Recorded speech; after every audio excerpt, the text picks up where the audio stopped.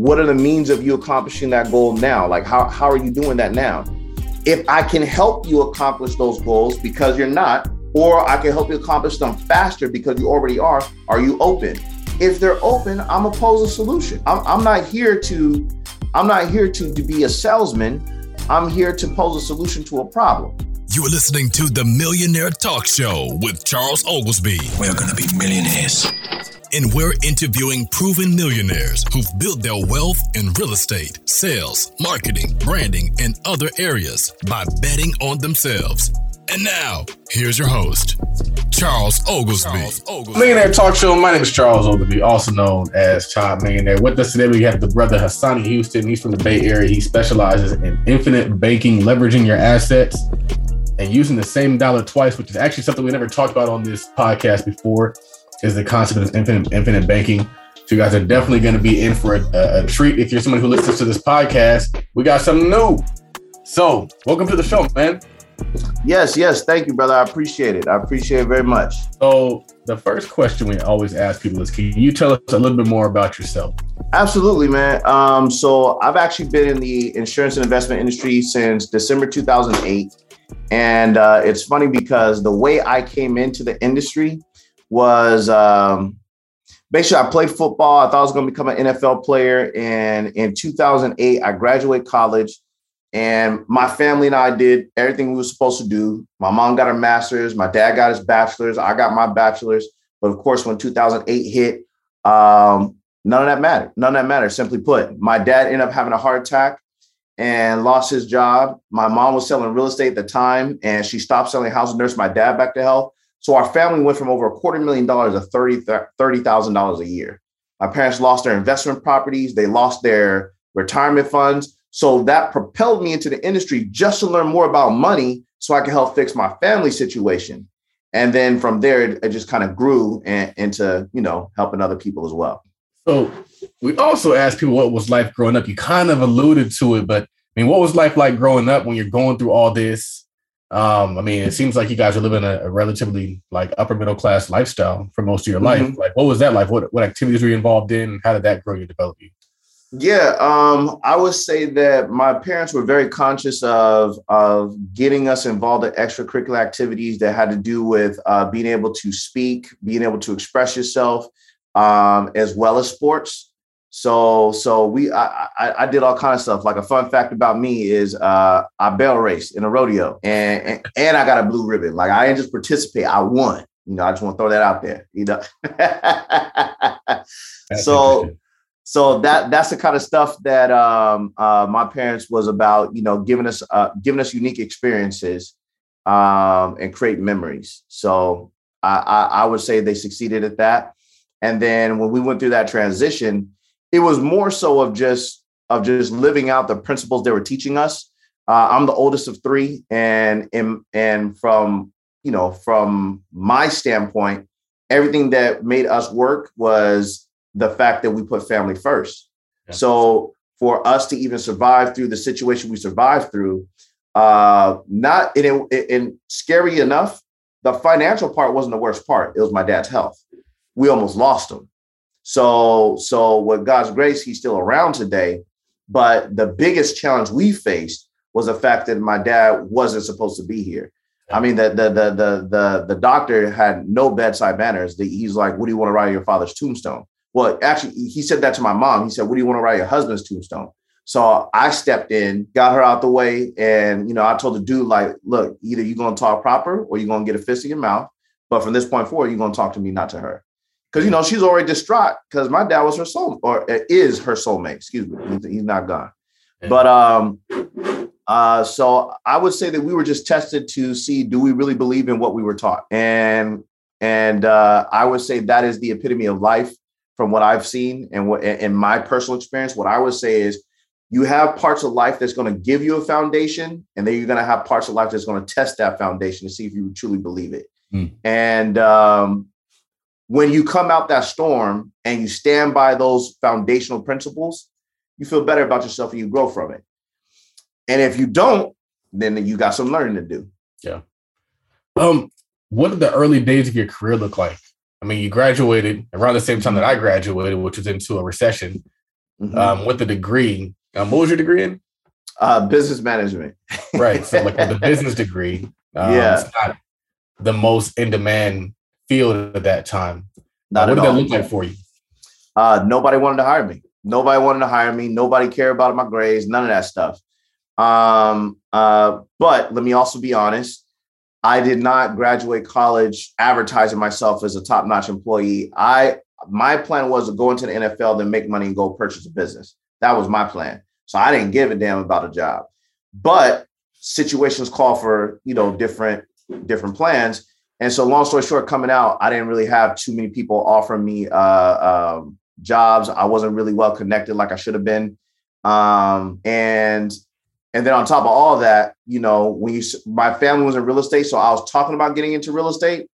But then at that specific moment, because of what was going on with my dad, they were like, nah, don't do it. So I went ahead, got a job at Enterprise Rent a Car for $30,000 a year.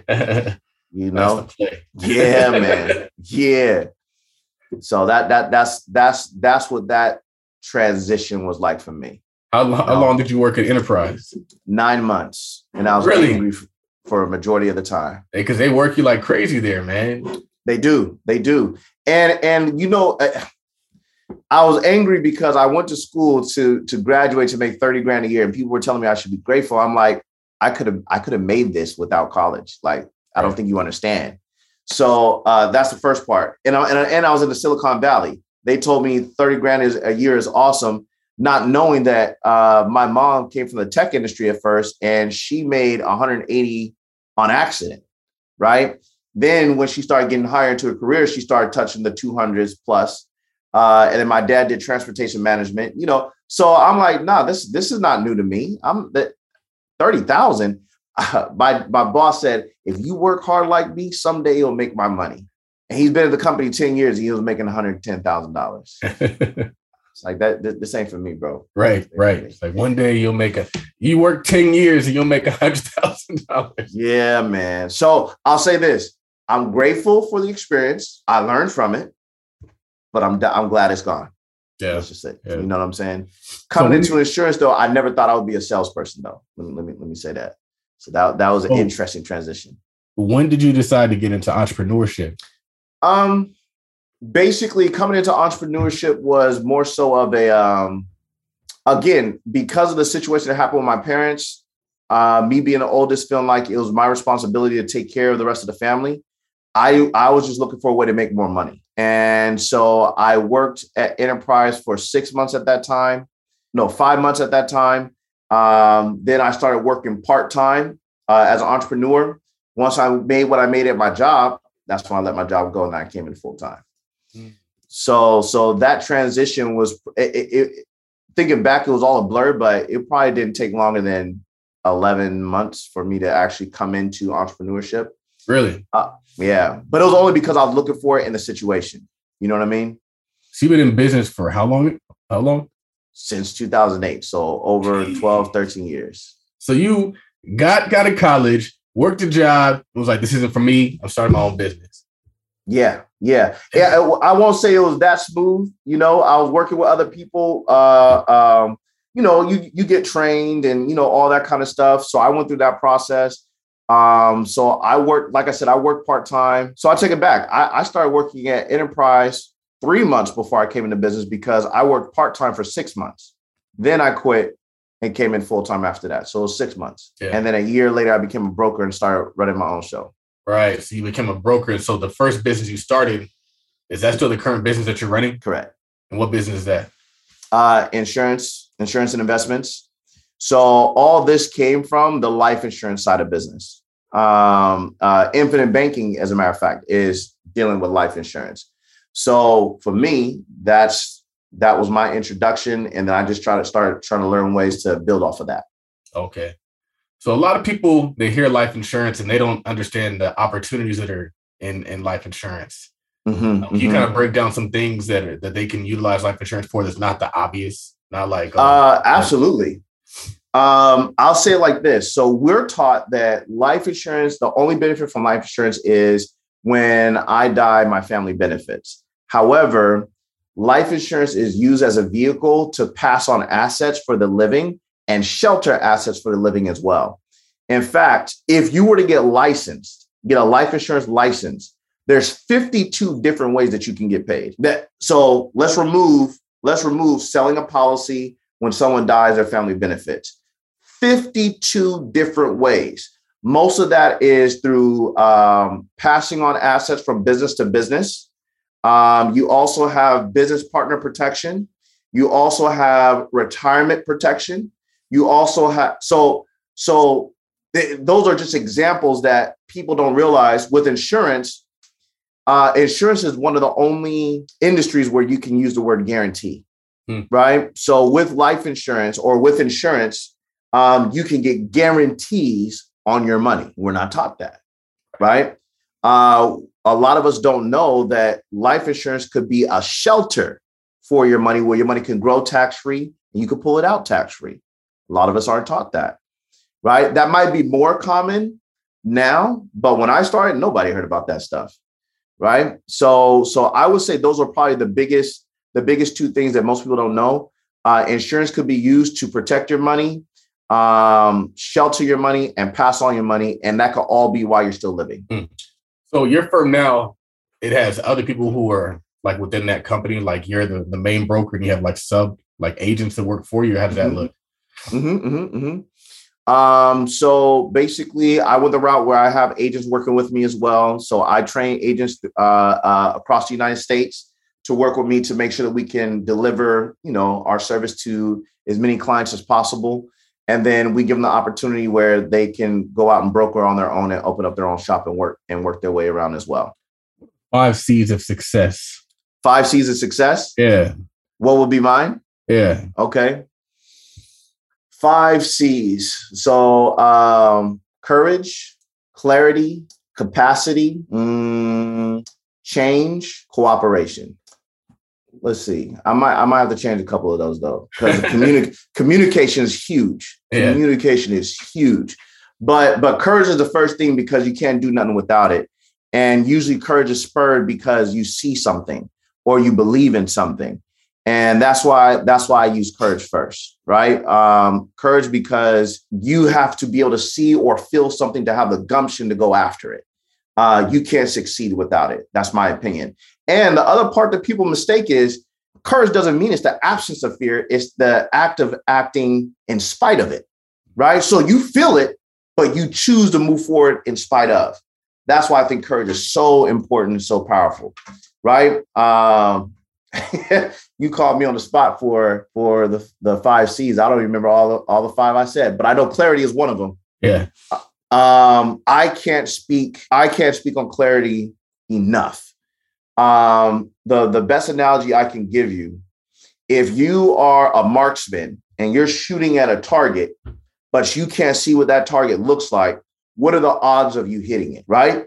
But all of a sudden, when that target's clear, even if you don't have the right gun to hit that target, at least you know, okay, I shot this gun and it only went that far. Okay, I need to build up a gun to get a better caliber gun so I can now hit the target. See, when you have clarity on a target, you can make all the adjustments you need to make. You have an idea of what you're trying to accomplish. See, everything moves at a completely different speed once you have clarity.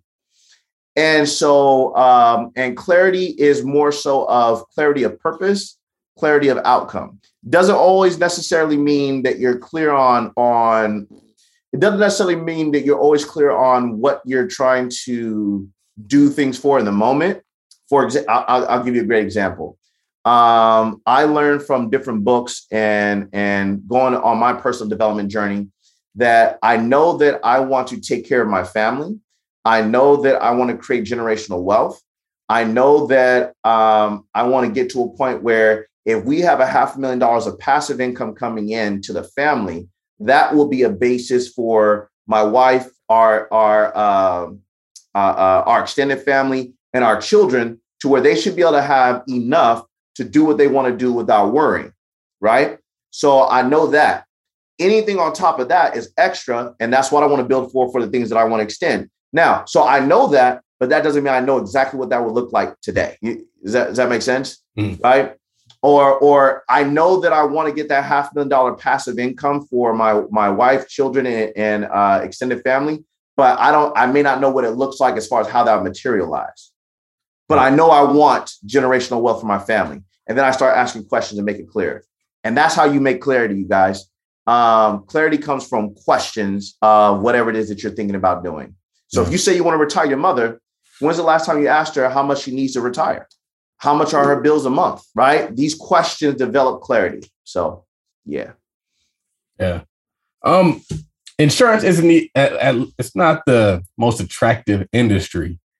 No, it's not. How do you still manage to get clients, build up your clientele base, attract new people to work with you in an industry that's kind of like maybe looked over a little bit?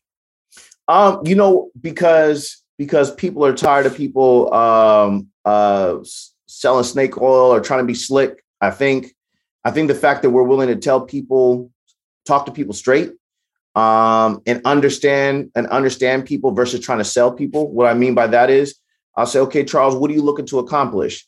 What are the means of you accomplishing that goal now? Like, how are you doing that now? If I can help you accomplish those goals because you're not, or I can help you accomplish them faster because you already are you open? If they're open, I'm gonna pose a solution. I'm not here to be a salesman. I'm here to pose a solution to a problem.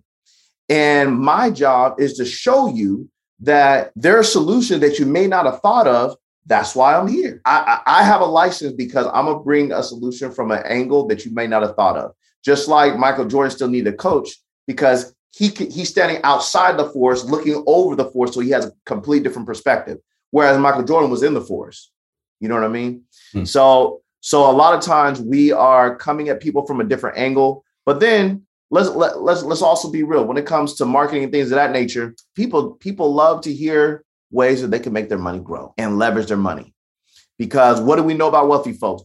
Their favorite word is leverage. How can I leverage my money or spend other people's money? So now, if that's the case, so you want to be wealthy, if I can show you to do that with the money that you currently have, would you want to learn more about it? Done. I'm talking to you about solutions first, then I'm telling you about insurance second. I don't walk around saying I'm an insurance man. I'm a solution guy, right? I just happen to deal in the insurance world, but I'm here to provide you with solutions, period.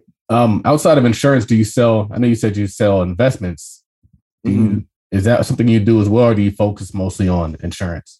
Good question. So I focus more on insurance, but as far as the agency is concerned, we have people that have their full investment license and all those type of things. So that if people need that full service, we have the people to help them out with that.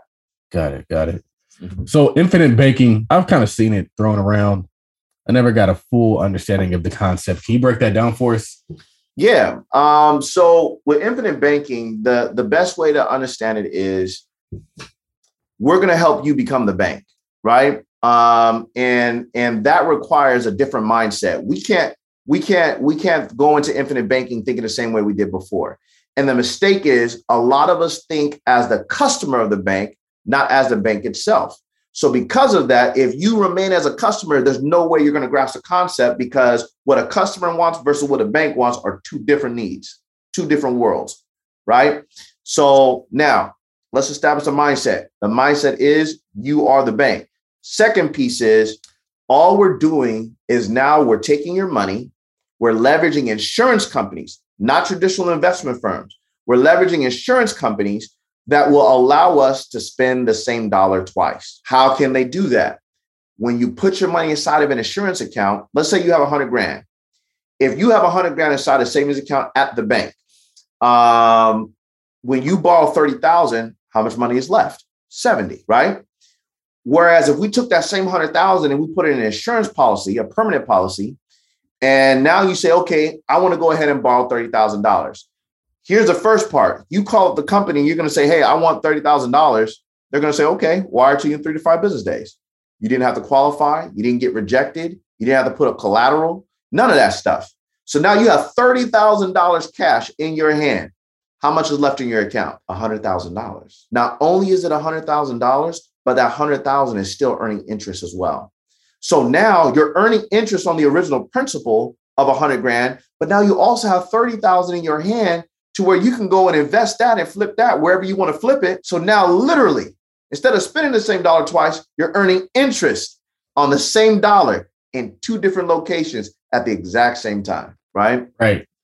So if that's the case, why don't more people do this instead of, it's like, why don't more people do this? Good. That's a great question. So the first reason is because it's not for everybody. Being that it's tied to life insurance, you got to qualify for it. The good news is you don't qualify for it based off of your money. You qualify for it based off your age and health. So that's the first reason. The second reason is that your average agent doesn't know how to set it up. So if we're going to look at the entire industry, I would say 80 to 85% of agents don't know how to do this, right? So if that's the case, that's not going to be a popular thing that's passed around. So that's the second thing. The third thing is, even for the agents that do know how to do it, technically, you're taking a pay cut if you help somebody do that. And a lot of them don't want to take that pay cut because for the same amount of work, same amount of effort, they could be making more money somewhere else. So they rather stick to the old school stuff. I would say those are the big three. You can go the other route where mutual funds dominate the industry. So more people are more familiar with Wall Street and all that kind of stuff. So they simply are more familiar with those ways. But aside from that, those are the big three right there. If you had to go back and give your 18-year-old self some advice, what would it be? 18. So I would say to my 18-year-old self that you're closer than you think you are to a solution, because at that point I knew what was going on with my parents. I just didn't know how to fix it. So I would tell myself, you're closer than you think you are to a solution. You have what it takes to find a solution, and it's okay to gamble and go for it now. Because one quick story behind that. If you're in college now, one thing I can tell you, this may not go well with everybody. Where else could you get a loan for that low of an interest and be able to defer the payment as long as you do to be able to do what you want with it? Think about it. So if you're in college, you get a school loan, you can get an overage on the school loan and you get a refund check, right? That's what we used to call it when I was on the yard. You get a refund check. Well, instead of spending that on whatever you spend it on, you use that to open up a business. Yeah. You can use that to go ahead and do whatever you need to do. So to give you an example, that's what I did when I was 18. No, I was 20 when that happened. But at 18, if I was paying attention, I would have did it at 18. That way I had 4 years to figure out how to make money from it. And that's why I said I would have been more aggressive. I would have said you're closer to the solution than you think you are. Because at 20, what happened is I'm in a fraternity, was really big on parties. So one of the things I did is I said, okay, I'm gonna go get a loan. And then I went to one of the buildings downtown and I negotiated to get a building. It was a double story. And what I told them was, I'm an intern working for someone else. So help me get this so they don't fire me and I don't get in trouble. So that's the only way they would take me serious, because everybody else was like, oh, get out of here, kid. So I did that. Long story short, I negotiated the deal. I did the math. From the parties we were throwing, we were making 10 grand easy. So I'm like, okay, we could make the money back if I rent it out to my frat brothers and all the other fraternities. Then on top of that, I'll get a school loan. I'll pay that off whenever I pay it off. And but I'll have the money for the down payment. Anyway, long story short, I get all the way down to the closing deal. They say, okay, yes, let's go ahead and move forward. Do you have the down payment? Yes. So I go to get my refund check. It ain't there. What ended up happening is I wasn't aware my football scholarship got pulled. So the money that was supposed to be a refund went to the payment and I didn't get that money. So then the deal fell through. That's crazy. That's crazy. Yeah. You're about to close on a commercial property. Bro, I was going hard. I was trying to get it. Because I'm like, dang, we throw parties all the time. How can we make more money from this? Or how can we make it cheaper? The first part was, how can we make it cheaper for ourselves so we can make more profit? Then it was, how can we make even more money? So that's why I would say to my 18-year-old self, just because you're 18 doesn't mean you can't do business and you can't compete with the big boys. You know what I'm saying? Todd Consultant presents the Vending Machine Business Webinar. You can only have one job, but you can have as many vending machines as you want. This is your chance to see how we do business and how you can start your very own vending machine business. Avoid the mistakes we made and start winning. You'll be shown how we find, negotiate, buy, and manage our vending machine business, generating thousands per month, and how it has unlimited scale. To find out more details, hit us up on the link in the bio, on Instagram at Partner with Millie, or on Instagram at Todd.Capital, or just head over to Gumroad.com/Todd Capital. But what college did you go to? Graduated from UAPB, University of Arkansas, Pine Bluff, HBCU, Golden Lions. We was rocking. What frat? The Bruds. For those who don't know, Omega Psi-Phi. Everybody on this podcast has been an Omega lately. That's interesting. Really? Yeah. Okay. Well, that means you got to pop in podcast. No, Chris Senegal. Who else? That brother down there in Houston who's building that Airbnb resort type deal. Yeah. You know him? I didn't know he was a bruh. Oh yeah. I found out while he was on the podcast. Okay. Because you see people on Instagram, but you don't know them. Right. Oh, man, where was I going with that? I had some questions. I forgot where I was going. What is one thing about life insurance or just your business or entrepreneurship in general that you didn't expect? I didn't expect it to be so lucrative. Because I came in just to make a couple extra $1,000s a month to help out my mom with mortgage. I didn't expect it to be so lucrative. If you look up the stats, financial services is the highest paid industry in the nation, and more millionaires are born out of this industry than any other. Mm-hmm. And when I say financial services, they even break down from there where they get specific about the insurance industry as well. I mean, if you got any kind of work about you, you could make $100,000 in this industry, regardless of who you work with. It don't matter. You can make $100,000 in the industry. The only question is how do you want to keep the $100,000? So that's the whole ball game. And so I learned very, very quickly, $100,000 wasn't a lot of money, and it wasn't, it ain't what everybody makes it out to be. But for the average person coming in, if the average income is $60,000 and they can make 100, well, that is still help. Right. That's help, but it's not a lot of money. Right. It's a good starting point. Exactly. What's a common myth about life insurance? The older you are, the more it costs. Yeah. The older you are, the more it costs. So that is only true if you're getting life insurance for protection. It is not true if you're getting life insurance to utilize it for infinite banking. In fact, if you're older and you're structuring it properly, it can get cheaper as you get older. A lot of people don't know that though. So again, what most of us do is we come into this strategy just from a customer standpoint and a traditional standpoint where we just want insurance so someone else can benefit when we die. Whereas if you look up a term called BOLI, BOLI, Google that term, you're going to see where banks own life insurance. That's what the term stands for. It's called bank-owned life insurance. There's a top 5 banks. There's over $56 billion worth between those 5. But y'all don't have to take my word for it. Google it yourself. Look it up. This is why I say think like the bank, not like the customer. Because see, the other thing is a lot of us get confused on what is a liability and what is an asset. See, we really get messed up with that. The best place to get an understanding from that is Rich Dad, Poor Dad. Robert Kiyosaki said, an asset is something that adds money to your pocket. A liability is something that takes money from your pocket. Now, with that mindset, when we put money inside Charles was to put $100,000 inside of a bank account, is that an asset or liability for the bank? A lot of people don't know. Let's talk savings account specifically. A lot of people don't know that's a liability because the bank has to pay him interest. So what the banks in the business are doing is taking their liabilities and turning them into assets, right? And then here's the crazy part. How do they turn them into assets? They take that money and they create a loan. So I come to the same bank, say I want a $100,000 loan. They charge me 10%, pay Charles 1, they make 9, called positive arbitrage. That's 1.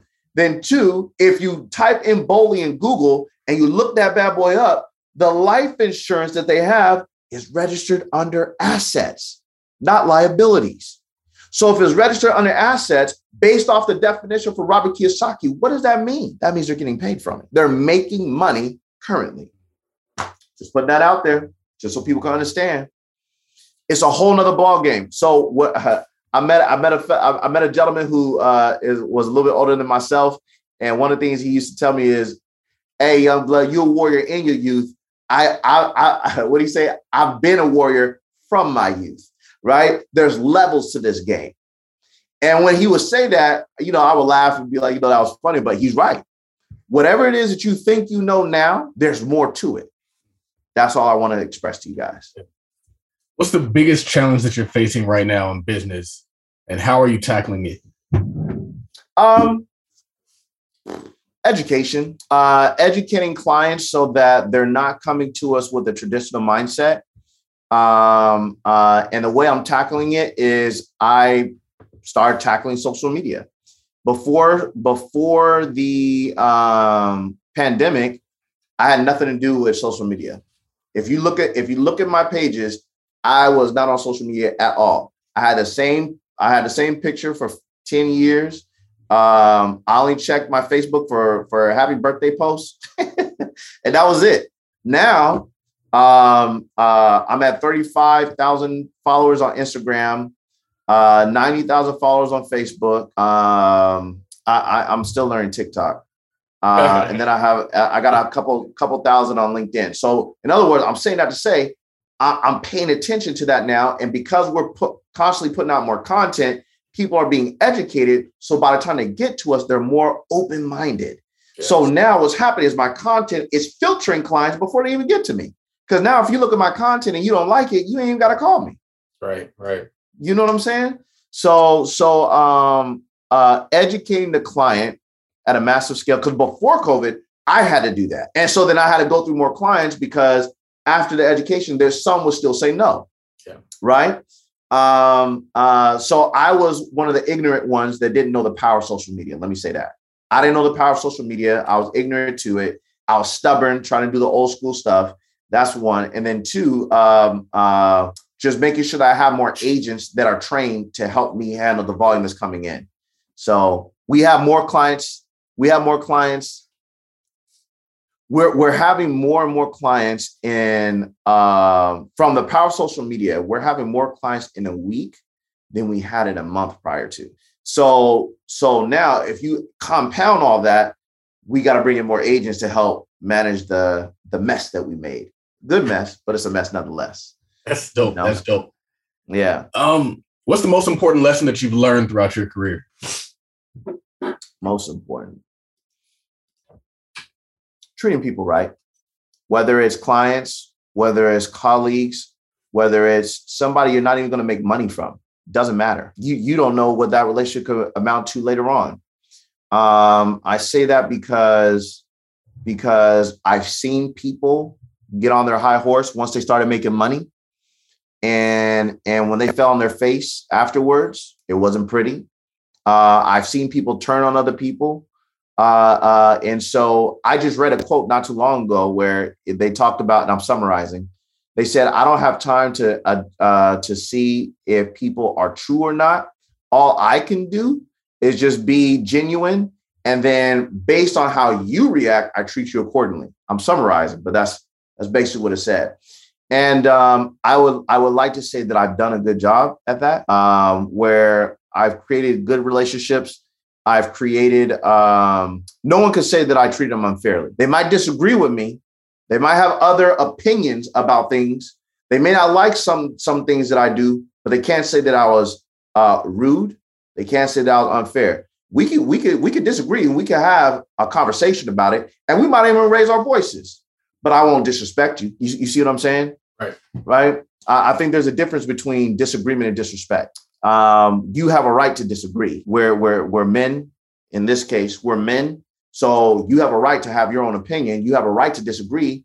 And I don't have a right to tell you that you shouldn't. But we should be able to conversate behind it, bring up our points, see what works and what doesn't. Then from there, we go ahead and see, are we going to make amends? Are we going to be able to move forward? Or are we going to go our separate ways, but respectfully? You know, like I'm going to go my separate way, Like, but I don't agree with this fool. But one thing I can say about it, he stands on his. You know what I mean? Like stuff like that. Right. Speaking of that, what is one thing about your business or your just the insurance industry that almost no one agrees with you about? Using insurance with investments. See, I think people have been programmed so tough about 401ks and IRAs and other traditional routes that they think that there's no other option. And so I want to make sure I make this clear. I'm not against the 401k. I'm against it being the only option. That's what I'm against, right? I am, and not to mention the stats can prove otherwise based on its performance. In contrast to the stats that prove in favor for insurance for the longevity of its performance, right? Now, technically speaking, when we're doing stuff like infinite banking, are we using it as an investment? Technically, no, we're not. It's not an investment.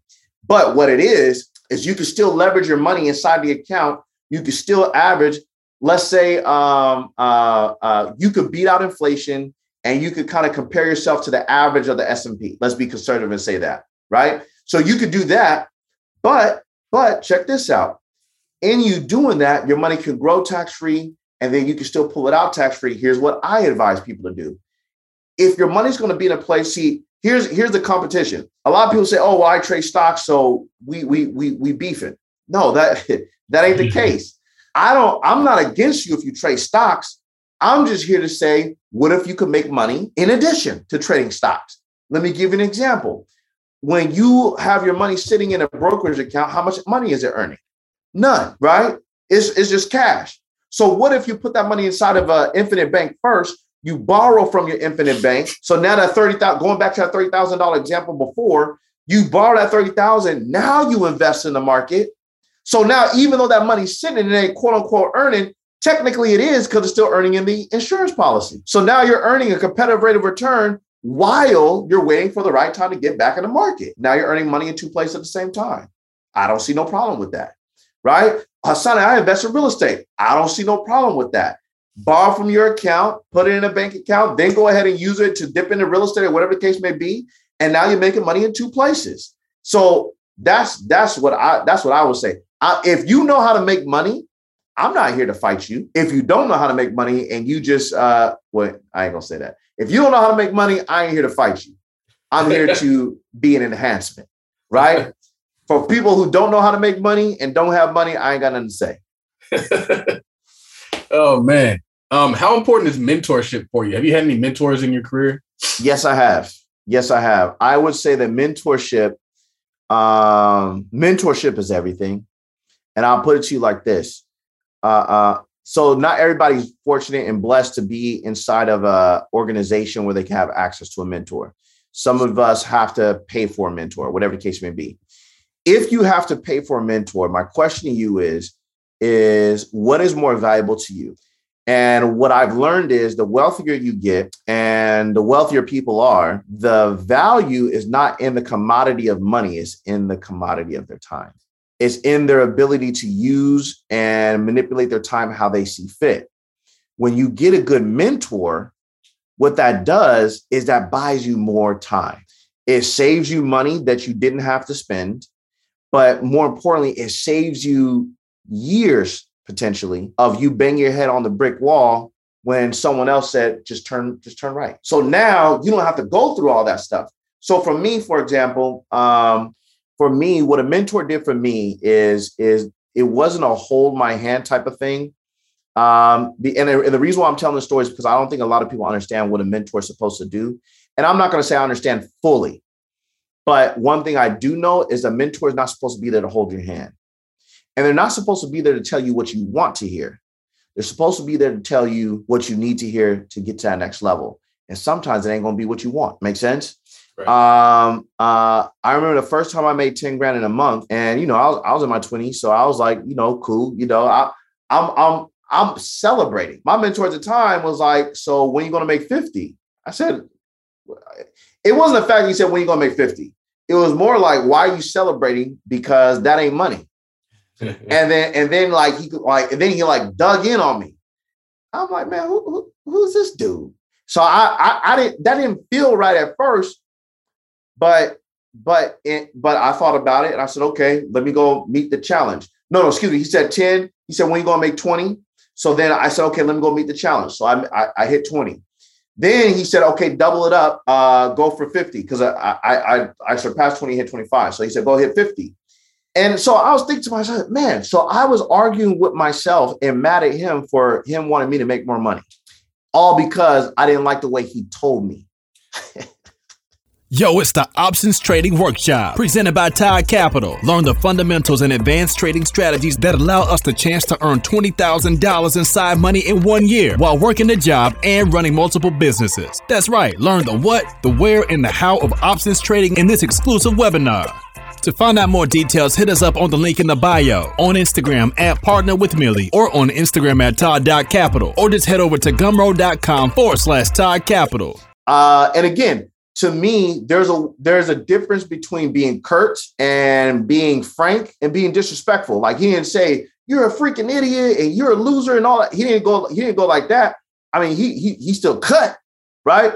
But it wasn't nothing that I and I said that because I think a lot of people get really sensitive if people don't say, hey, you're a champion. You did this, but you should do a little bit more. Hey, man, no, you should be doing better. You got more to offer. Why are you celebrating at such a low level? I expect more from you. Step your game up, right? This is how some of them talk.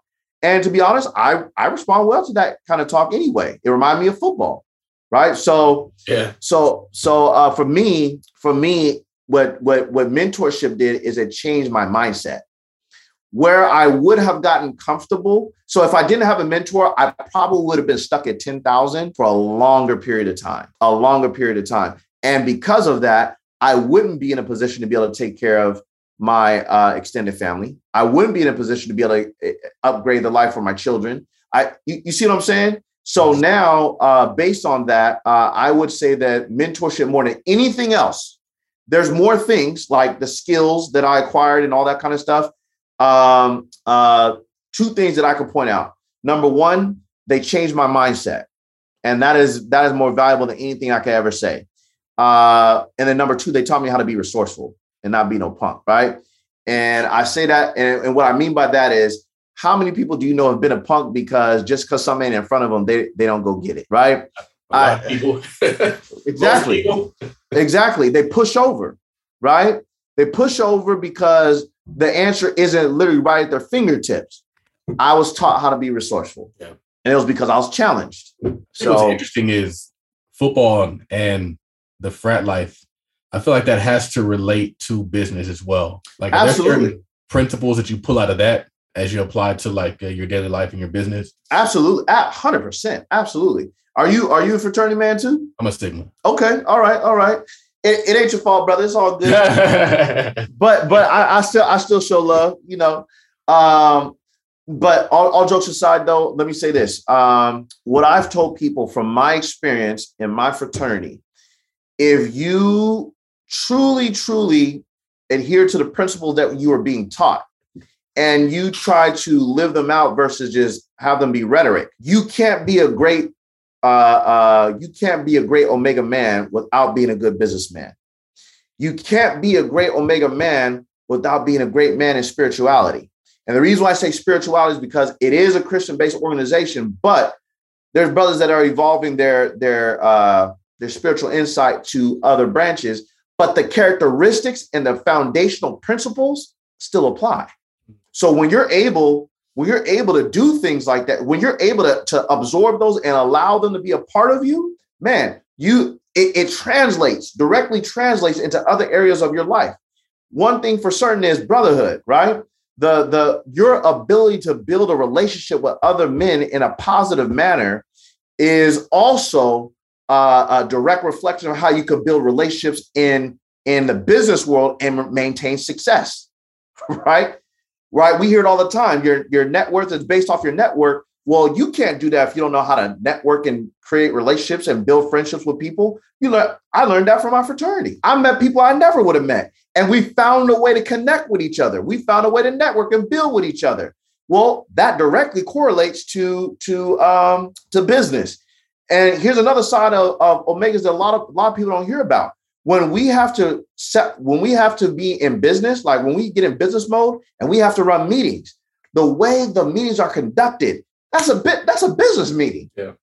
That's a business meeting. And I can only speak for my fraternity because that's all I know. But if anybody else relates to that, then so be it. But again, now that's something that I would tell myself. If I were to go back, I'll be like, hey, Hasani, don't take this for granted, because this directly correlates to a big, this ain't no business skills. This is big business skills, 7-figure, 8-figure business skills. You could make a lot of money from this. Keep this tradition up, right? So absolutely that correlates. And then just the willingness to go after something and have a goal. I experienced that in my fraternity.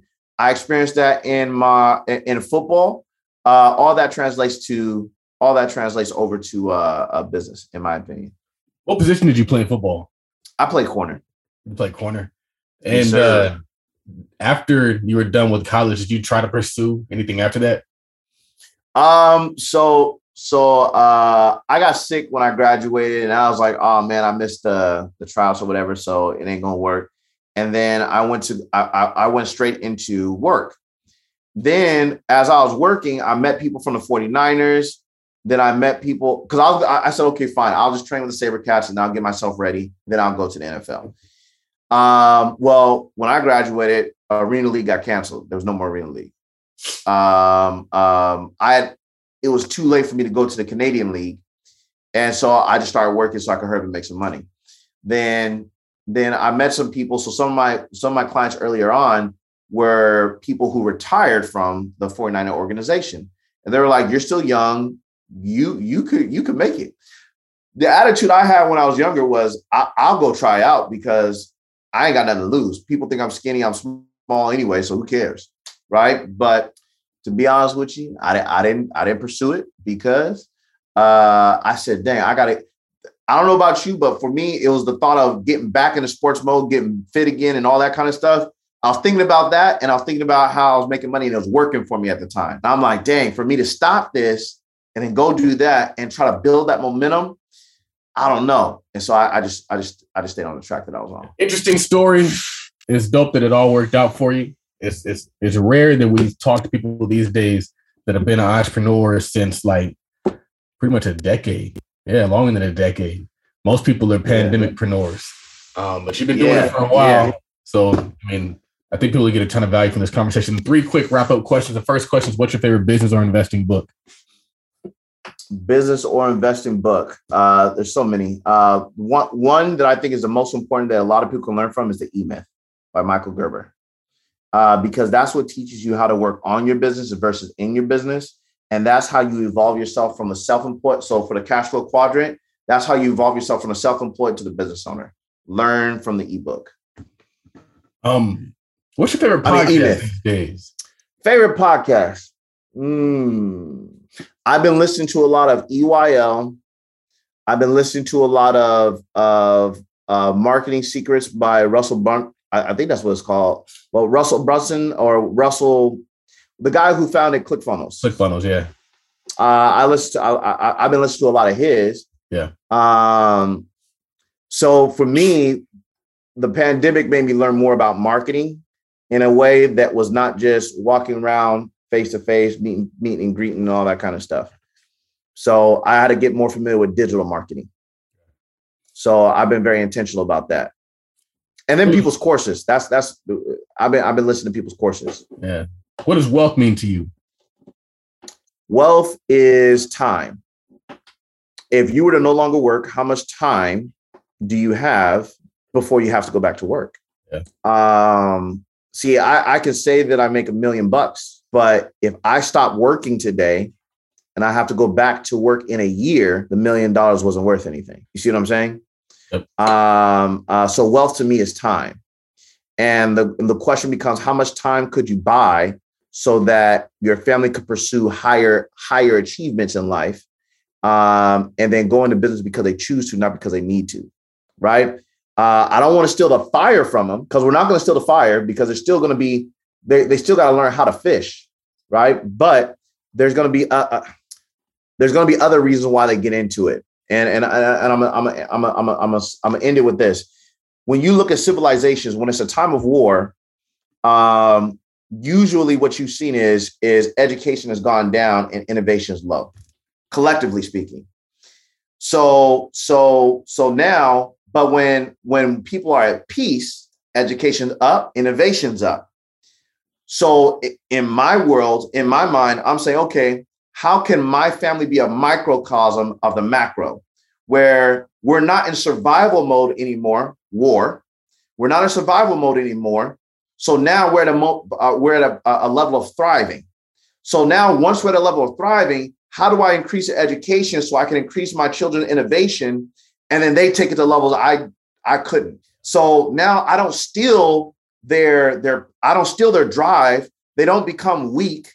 They don't become pansies or nothing like that. That's the nicest word I could think, being that we're public. But now, even though we're making money and we're doing better, there's still something for them to go get something and go do something, because I think that's the biggest fear that a lot of people have. Yeah. The reason why I am where I am is because I had nothing before. So I don't want to give my kids nothing. It's not true. Right. Not true. I 100% disagree with that. I would ask you to expand on that, because I think that's an interesting thought that I think a lot of people don't talk about. Could you give us a brief little quill on that? Okay. Have you heard of JP Morgan Chase? Yes. Who he is a reflection. His father already had money. He became bigger than his father. JF Kennedy, he came from a family with money. He became bigger, right? So when we're looking at all these examples, here's another example. We could talk about, so now let's go into antiquity, right? There's a ruler by the name of Taharka. There's a ruler by the name of Amenhotep III. All these people were conquest rulers, and they brought riches up for their empires. But the thing is, they still came from royalty. So that's proof that just because you come from money doesn't mean you're soft. Mm. You see what I'm saying? Right? We have examples of in our community, what's happened is because we're dealing with oppression, then we're using that as our strength to stand up, which is fine. But we could also look at examples in history where we weren't oppressed and we still succeeded and we still did well. And I can go down a list of people and show you who that is. Yeah. So, but I'm gonna respect your time. You know what I'm saying? That was good. That's one of the things that I've said for a while. We've talked about. The Bill Gates. A lot of these guys, they came from wealthy families, or at least wealthy. That's true. Bill Gates is a great example. So just know you don't got to make your kids struggle in order for them to be hungry and driven. 100%. What sets apart successful people from those who give up, fail, and never get started? Successful people from those who fail or never get started? Right. Or like successful business people, successful marketers, successful life insurance agents, successful entrepreneurs. I would say the willingness to fight until they win. I think most people give up too soon, too quick. That's the first thing. The second thing is a lot of them have a reason to fight, whether it's to prove someone wrong, whether it's to prove someone right, whether it's to save somebody. They have more for them than the next person. Usually people who quit too soon, it's because they don't have a real drive. And it's not because they're not driven. It's just they don't have something that they're really fighting for. Yeah. That's what I've seen. That's interesting. So it kind of actually goes back to the thing in the beginning is like maybe the reason why someone who comes from good circumstances does well is because they want to show them that they can do something too. And the only way to do that is to really outdo what you come from. You don't want to just live in somebody's shadow your whole life. Look, and let's take it one step further. A lot of people think that the biggest motivator is having nothing. No, that's a more common motivator. That's different. A bigger motivator is people. If I were to ask majority of people listening today to close their eyes and think about someone they care about, you'll generate more feelings. More of us will generate more feelings that we will act upon than just, I ain't got nothing, so let me go do something about it. Try to take a broke woman's kids and see if she don't try to kill you. Try to take a rich woman's kids and see if she don't try to kill you. The economic status don't matter. What they'll do for others does. Now, is that everybody? No, but that's more common for the human being, right? What we're willing to do for others in the name of others, right? Whether that's for the people that exist now, the people that exist in the past, or the people that will exist. A lot of gems, a lot of really insightful things. I can't wait to chop this up and turn it into reels, get it all over the gram.